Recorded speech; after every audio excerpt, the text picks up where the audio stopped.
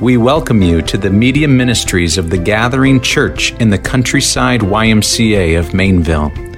As we love the Lord and each other, we're trusting that God would use us to plant a church in every YMCA around the world. To this end, would you join us? We meet on Sundays at 10 a.m. and in community groups throughout the week. As you listen to this resource, our prayer is that your love for Jesus would grow deep and your love for others would be seen and heard.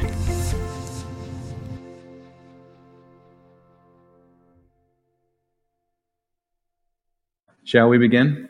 Are you ready? So I was racking my brain because here's the question. What can you think of that starts really well and gets really bad really quick? Can you think of something? Like I was thinking about all week, how can I get our people to identify with the people of Israel where it starts really good and it really quickly goes downhill? And so, what? Car trips with young children. There we go. That's a good one. I like that. Here's another one that would supplement that, okay? So let's say you get a new phone, okay? That would be a really good thing. And you're so excited. You open up this box, and it's this brand new iPhone 14, and you're just thrilled. All you want to do is talk to people and text people. That's all you want to do, right? You don't have any ambitions to do evil with this phone. Your heart motive is pretty good. You just want a new phone. You just want to enjoy it. And so you turn it on, and then you see this welcome, and you're like, oh, I can't wait to use this phone. And then, dun, dun, dun, right? The question comes. And some of you folks know what I'm talking about, okay? The dreaded question of what is your iTunes password? Isn't that the worst? It's the worst. They ask you your password, and it is like, oh no, I haven't used my password in 8 years, right? And so then you're contacting the Apple company, and they're going through all these verification things and identity, security, and finally you get into it. And you're like, I have it now. I'm in my phone. And then they're like, well, there's a couple more procedures you need to do. You need to set up your thumbprint ID. Some of you older folks know what I'm talking about. This horrible process. And now I got to set up my Face ID. And there's all these other procedures. And you're just like, let me use my phone. This is so bad, right? And finally it happens. You can use your phone. Maybe. If you follow the procedures. But some of you are like, I'll do it later, right? I know some of you. You're like, no, I'll do the face setup later. I'll do the ID. I'll do the passwords. I just want to get quickly. I see some nods, okay? And then you realize, you go, oh, what have I done? Because you've created a headache for yourself by not going ahead and setting up that phone. You've created a mess. And friends, that feeling that you have, with this excitement and then this quick that is a fraction of what the nation of Israel has felt going from chapter 12 to chapter 13. Just a fraction, okay? That's where the nation of Israel is at, and we are going to start our time there. Can you identify with that phone situation? Some? Maybe some not. The title today is 3 Rungs for Saul. 3 rungs for Saul, like rungs on a ladder. And as we learn more of this character, Saul, the king of Israel, I want to use this image so that we can study him and understand his character. Oftentimes, I hear this out of prominent pastors or people that we really respect or something like that, where this guy has an affair on his wife. And we hear about it and we're surprised. And we use these phrases like this. I can't believe he fell. I can't believe that he's fallen so far. What happened?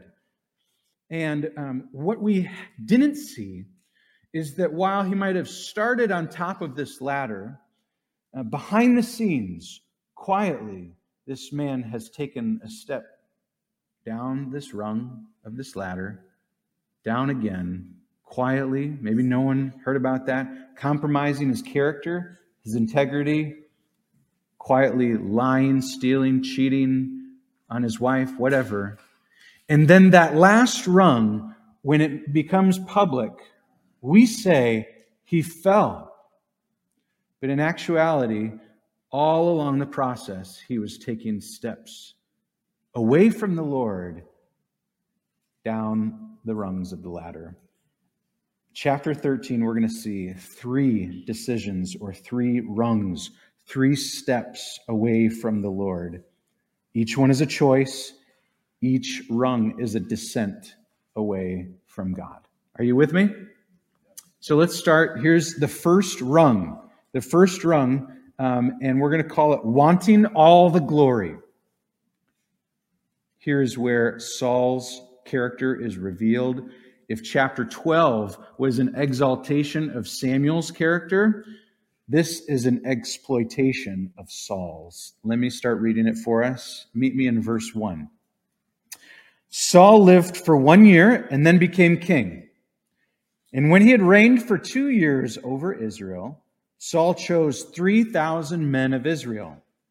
2,000 were with Saul in Michmash and the hill country of Bethel, and 1,000 were with Jonathan in Gibeah of Benjamin.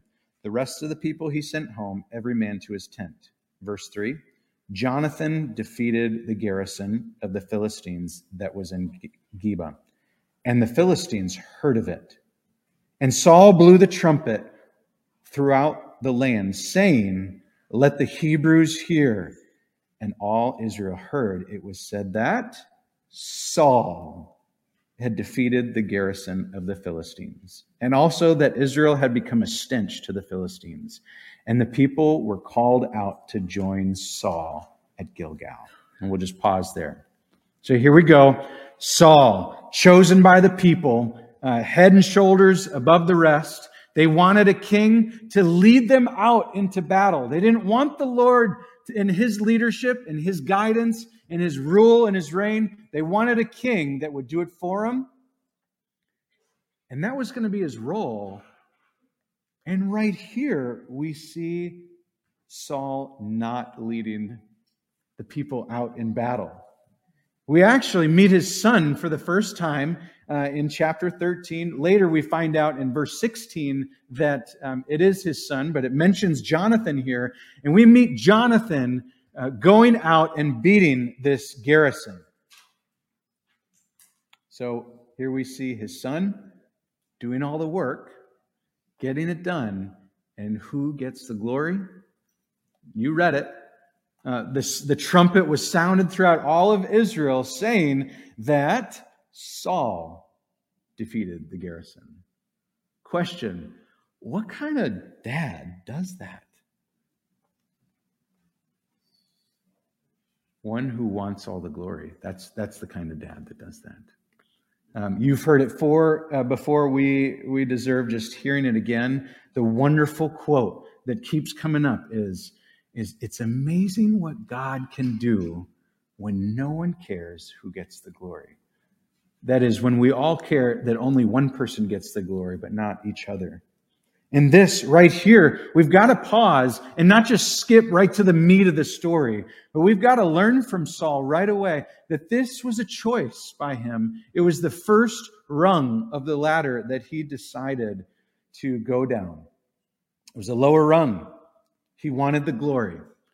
So a question for the church would be, do you? With your life, do you want to get the glory, or do you want to live for God's glory? C.S. Lewis called our hearts an idol factory. It's prone. It produces glory and desires for, not of God, but of yourself. And so it's a good time to just ask, are you pursuing your own kingdom or His? Are you building His or yours? Do you want your own glory, or do you want His with your life? That would be the first rung or first decision for you. What am I living for? Who am I living for? Do you, and we're just getting right after it right away, do you have any rungs in your life? Have you made any decisions that maybe the people closest to you don't know, that your church doesn't know, that your neighbors don't know, but you know in the deepest, darkest part of your heart? Have you made any of those decisions where it's like, it's not that big of a deal? This passage is going to serve us. It's going to serve the church this morning to say it's a really big deal. Be careful. This passage is going to function in such a way as to admonish and warn us. Well, let's go to the second rung. When you hit troubles, when you hit trials, what are you going to do? What are you going to decide? Second rung is this: rejecting God's word. Rejecting God's word. Meet me in verse 5.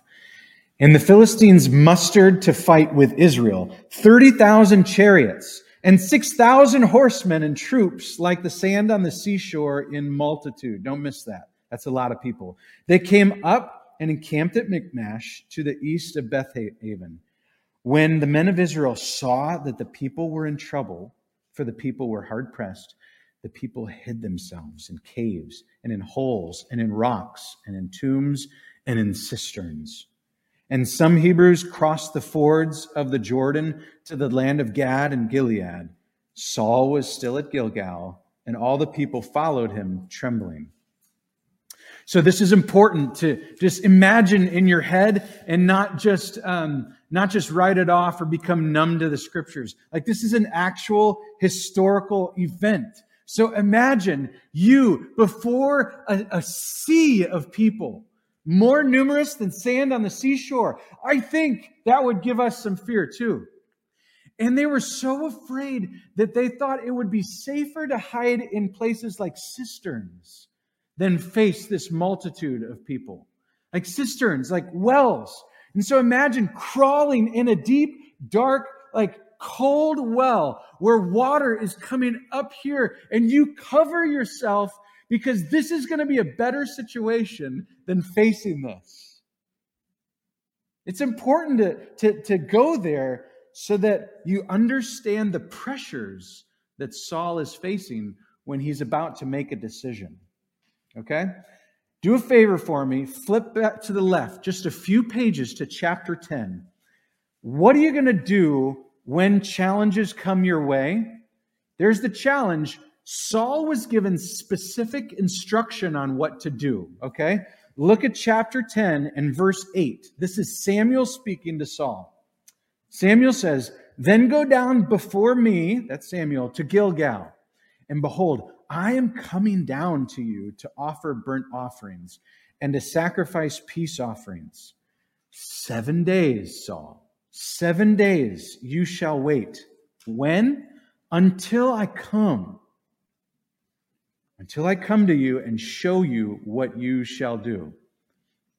This is an important part. You guys got to catch this. Samuel was the mouthpiece of God. God used Samuel to speak to his people. Samuel is speaking to Saul. So we can just go, when Samuel speaks, God speaks. So Saul should listen to God. Yes, to Samuel. Saul should listen to God. So when trials come, when temptations come, what should Saul do? What should we do? We should listen to the very words of God. Okay? So We went there. We have some sympathy for Saul. We understand the great trials that he's facing, the pressures. He's leading this army. What should he do? What should the commander and the chief do? He should take action, right? Well, he's not the commander in chief. The Lord is. And so Saul chooses to act on his own ideas, his own will. The narrative says that he waited 7 days, and then he made a sacrifice. What was Saul's sin? Like, if we're trying to just figure this out and just talk plainly, what did he do wrong?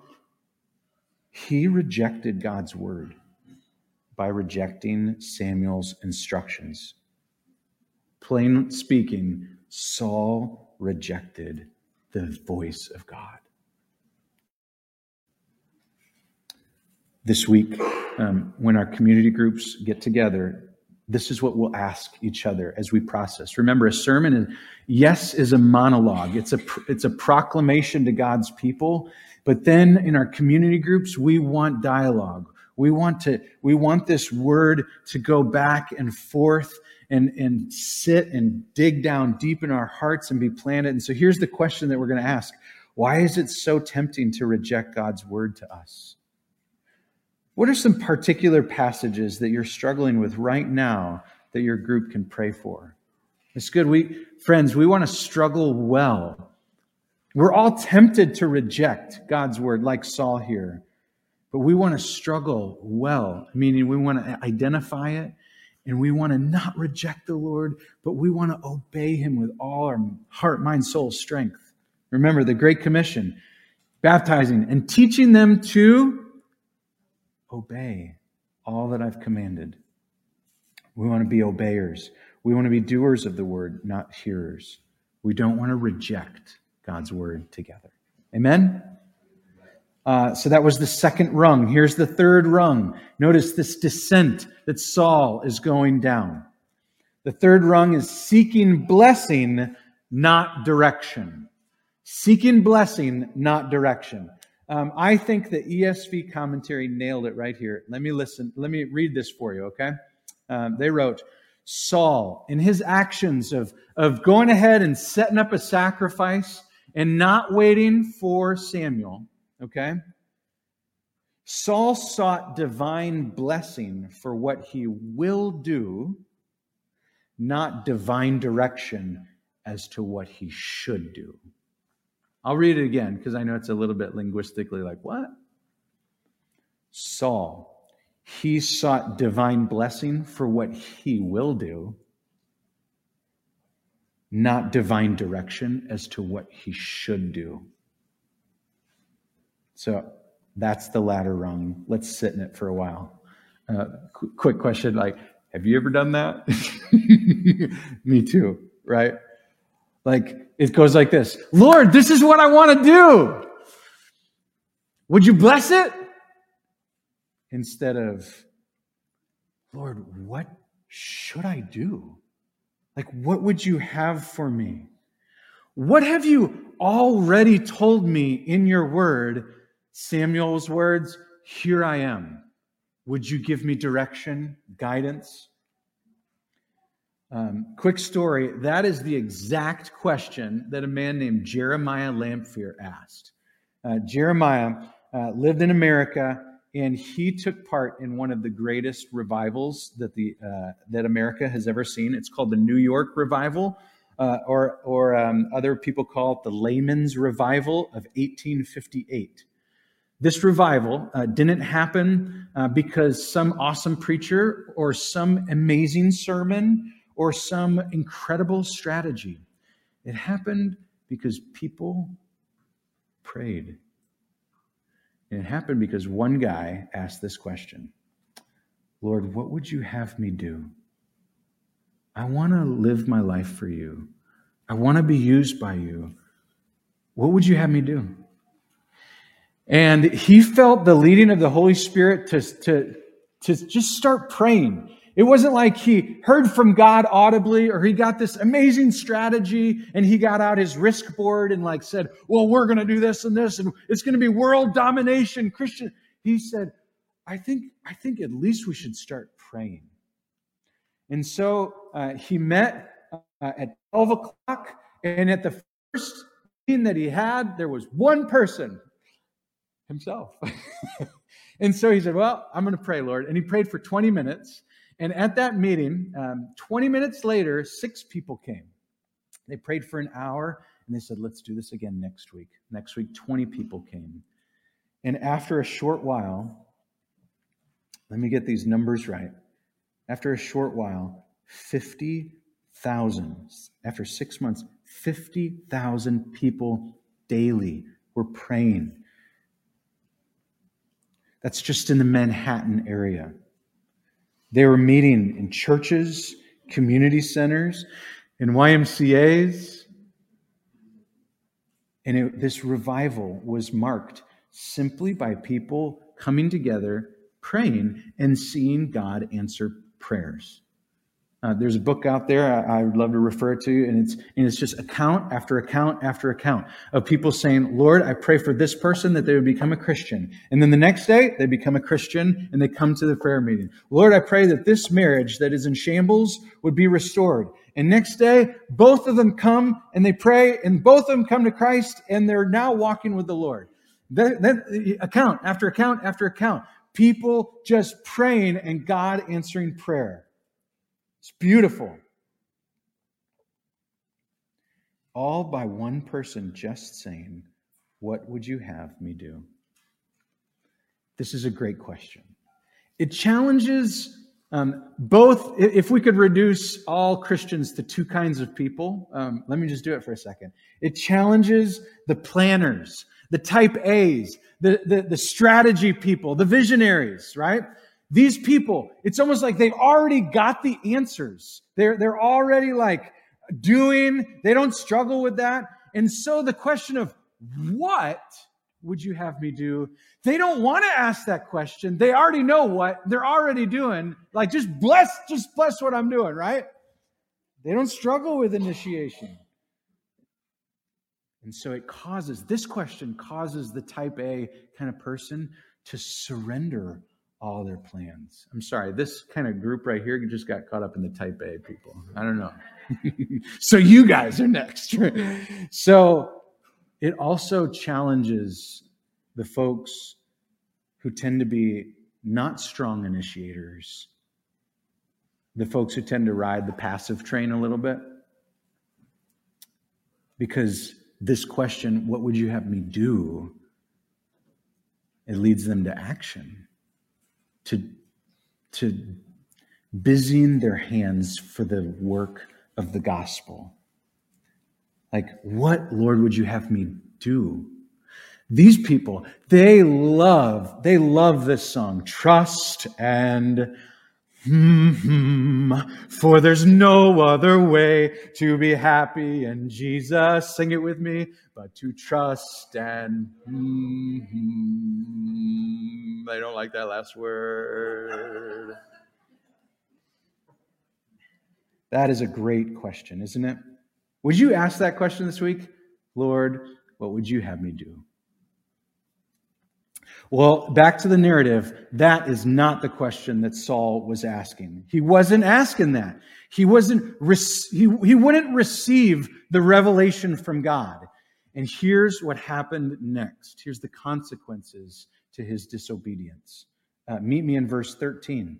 And Samuel said to Saul, you have done foolishly. You have not kept the command of the Lord your God, with which he commanded you. For then the Lord would have established your kingdom over Israel forever.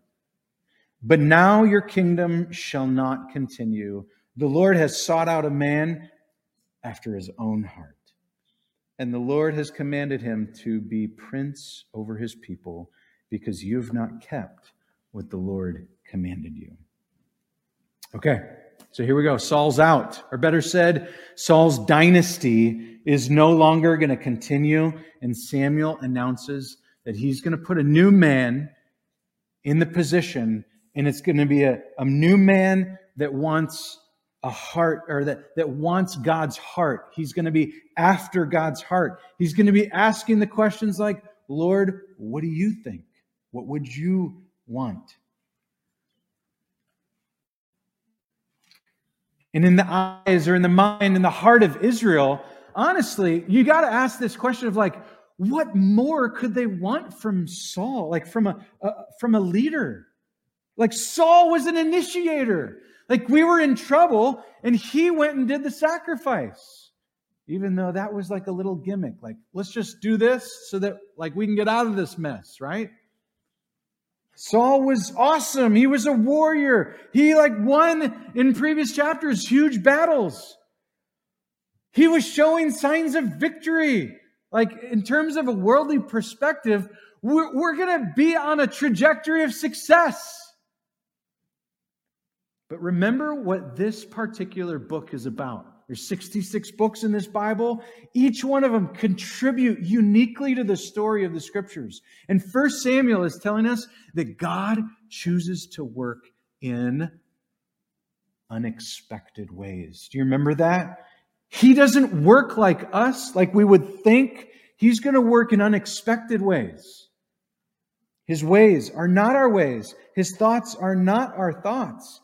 And so here's how it would come up in terms of just everyday vernacular. Like we would go, so what, God, us, what are you looking for, God? And God would say, I'm looking for a man after my own heart. And we would say, what? What does that have to do with anything? And God would say, everything. It has to do with everything. Having a heart for me. Look at the words that Samuel uses here real quick. Just a deep little dive here. He says that the Lord has sought a man after his own heart. The Lord has commanded him to be prince over his people because you have not kept what the Lord has commanded you. Usually, when you start thinking, hey, Saul, you're king, you're going to get another king, the word choice would be Melech. That's where like Melchizedek, like that's the king Hebrew word. And so you would anticipate, I'm going to put another king in place. But he doesn't use that word. He uses the Hebrew word Nagid, Nagid, which means one of prominence. That is, I'm choosing a man who is not the son of a king, and I'm going to crown him prince. Wait, what? What? That's not how things go in the ancient world. You follow the family line, and he goes, no. This is how I'm going to work. What qualifies this man is his heart for me. Not his family line, not his physical stature, not his smarts. This should be incredibly encouraging for you. If you have come here today and you're like, I want to be used by the Lord, and then you use a comma, and then you use the word but. This should be incredibly encouraging because God uses the unexpected people. And we're going to see in a couple of chapters, he picks this lowly, short, ruddy shepherd boy to shepherd God's people, to be king. He was prominent. Why? Because he had a heart for God. That should be incredibly encouraging to you. So if you are asking the question, what do you want me to do, Lord? And he leads you in a direction, it should be incredibly comforting that the Lord gives the qualifications for his servant in this passage. If you ask this question, and maybe fear came into your mind 5 minutes ago when we talked about the question of what would you have me do? We talked about Jeremiah lamb fear, and you started feeling led by the Lord. You're writing down in the margin of your Bible and your notes, Lord, I think you're leading me through this passage to do something. And then immediately fear strikes in. Isn't it beautiful how Scripture, as we follow it, is answering and speaking right to our hearts, and it's saying, if you have any fear after asking that question, what I want to tell you today is that God is looking at your heart, not your skill set, not how cool you are, how you do your hair, the clothes you wear, the money you have. He just wants your heart. And if we could put one adjective in front of it, it would be this: a willing heart. He just wants you to be willing. That would be the indication or the heart status or the litmus test of your heart. Are you willing to follow him? We're going to study a whole bunch on this idea of going after the heart of God. But look at how this chapter ends. It's a little hopeless, honestly. It's kind of a downer, in fact. The people of God end up suffering because of the leaders' sins. They're dealing with their consequences. So they're all like prisoners now, or servants. They don't have any weapons, and all their farm tools, even though it's theirs, they have to now rent them for a fee from the Philistines. And so we kind of end this chapter like, I kind of was laughing at first about that whole iTunes passage, but these are like an iTunes example, but these are real people.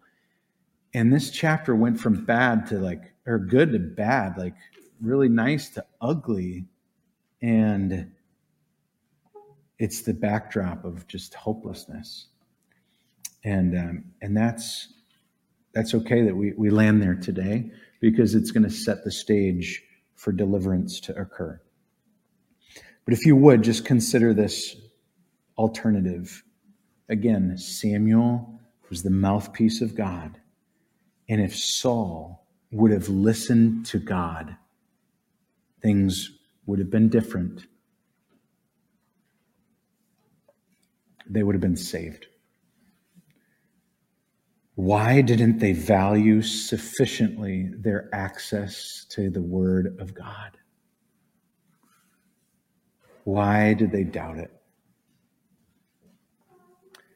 Amos 8:11 reads like this: "Behold, the days are coming, declares the Lord God, when I will send a famine on the land, not a famine of bread, nor a thirst for water, but of hearing the words of the Lord." I pray that that would not be true of us, that we would hunger and thirst for God's word, that we would hunger and thirst for righteousness.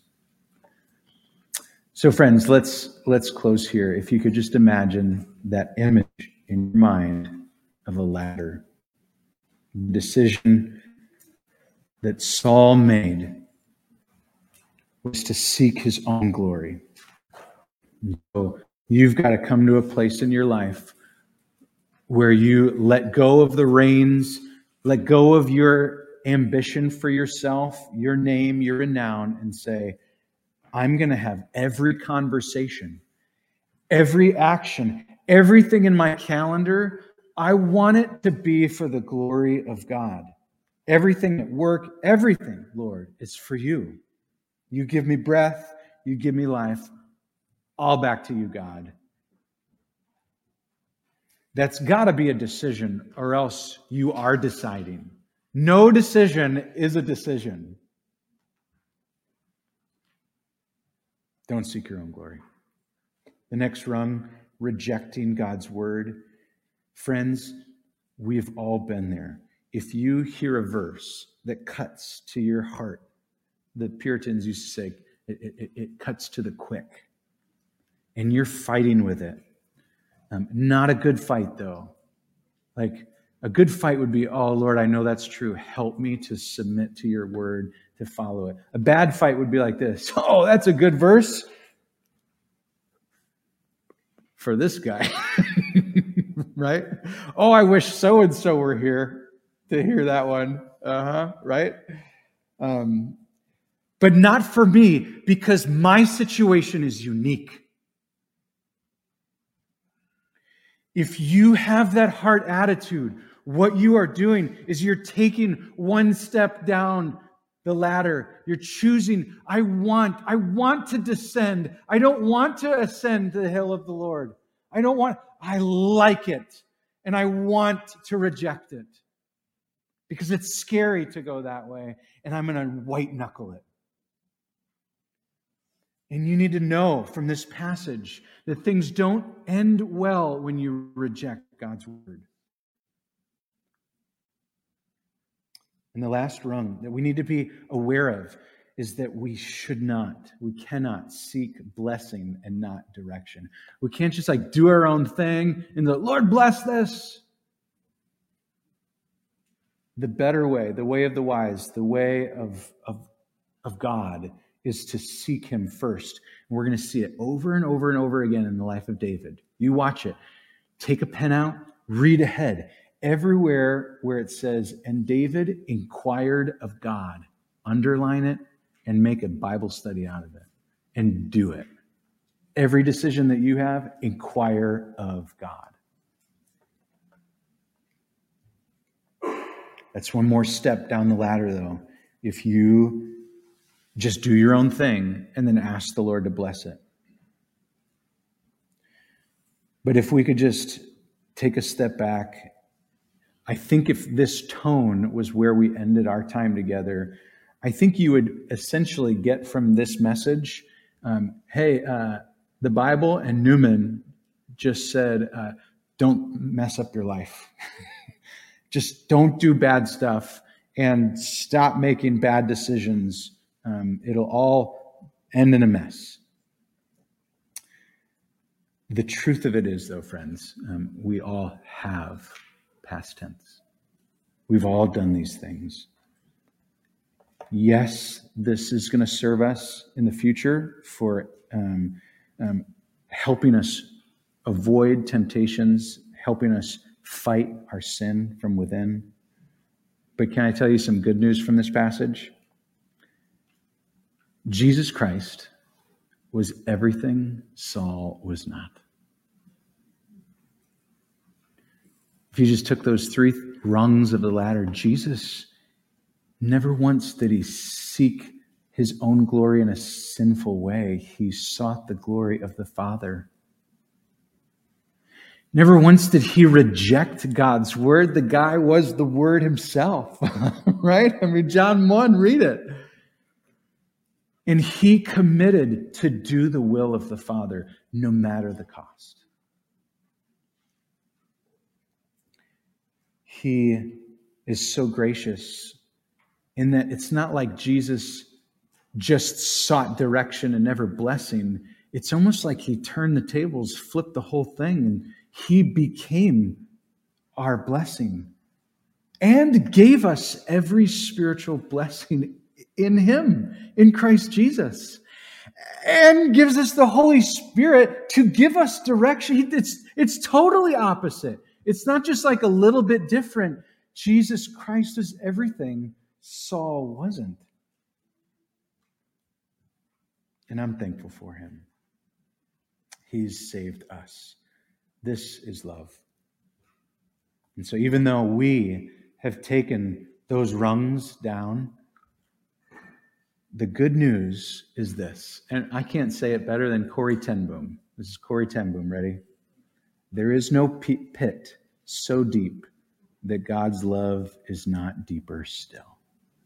Friend, if you've taken some of those steps down the rung of the ladder, God's love will go after you and get you. And I've been your pastor now for 4 or 5 years. I know he's seized each one of your hearts. He's gone down to the very pit and brought you back out. Why? You've got something to live for. His glory. Let's pray. And so, Lord, we are so grateful, and we're so just at a loss for words. We acknowledge that you are good to us. We thank you that if we cling to you, And Lord, you're going to be faithful and hold fast to us. Your promise is this, that you will keep us from stumbling. You'll keep us from falling. And we want that. I pray for our church that we would seek your glory. Lord, that we would be appreciative and faithful to seek access to your word, that we wouldn't reject it. Lord, I pray that we would seek first the kingdom of God.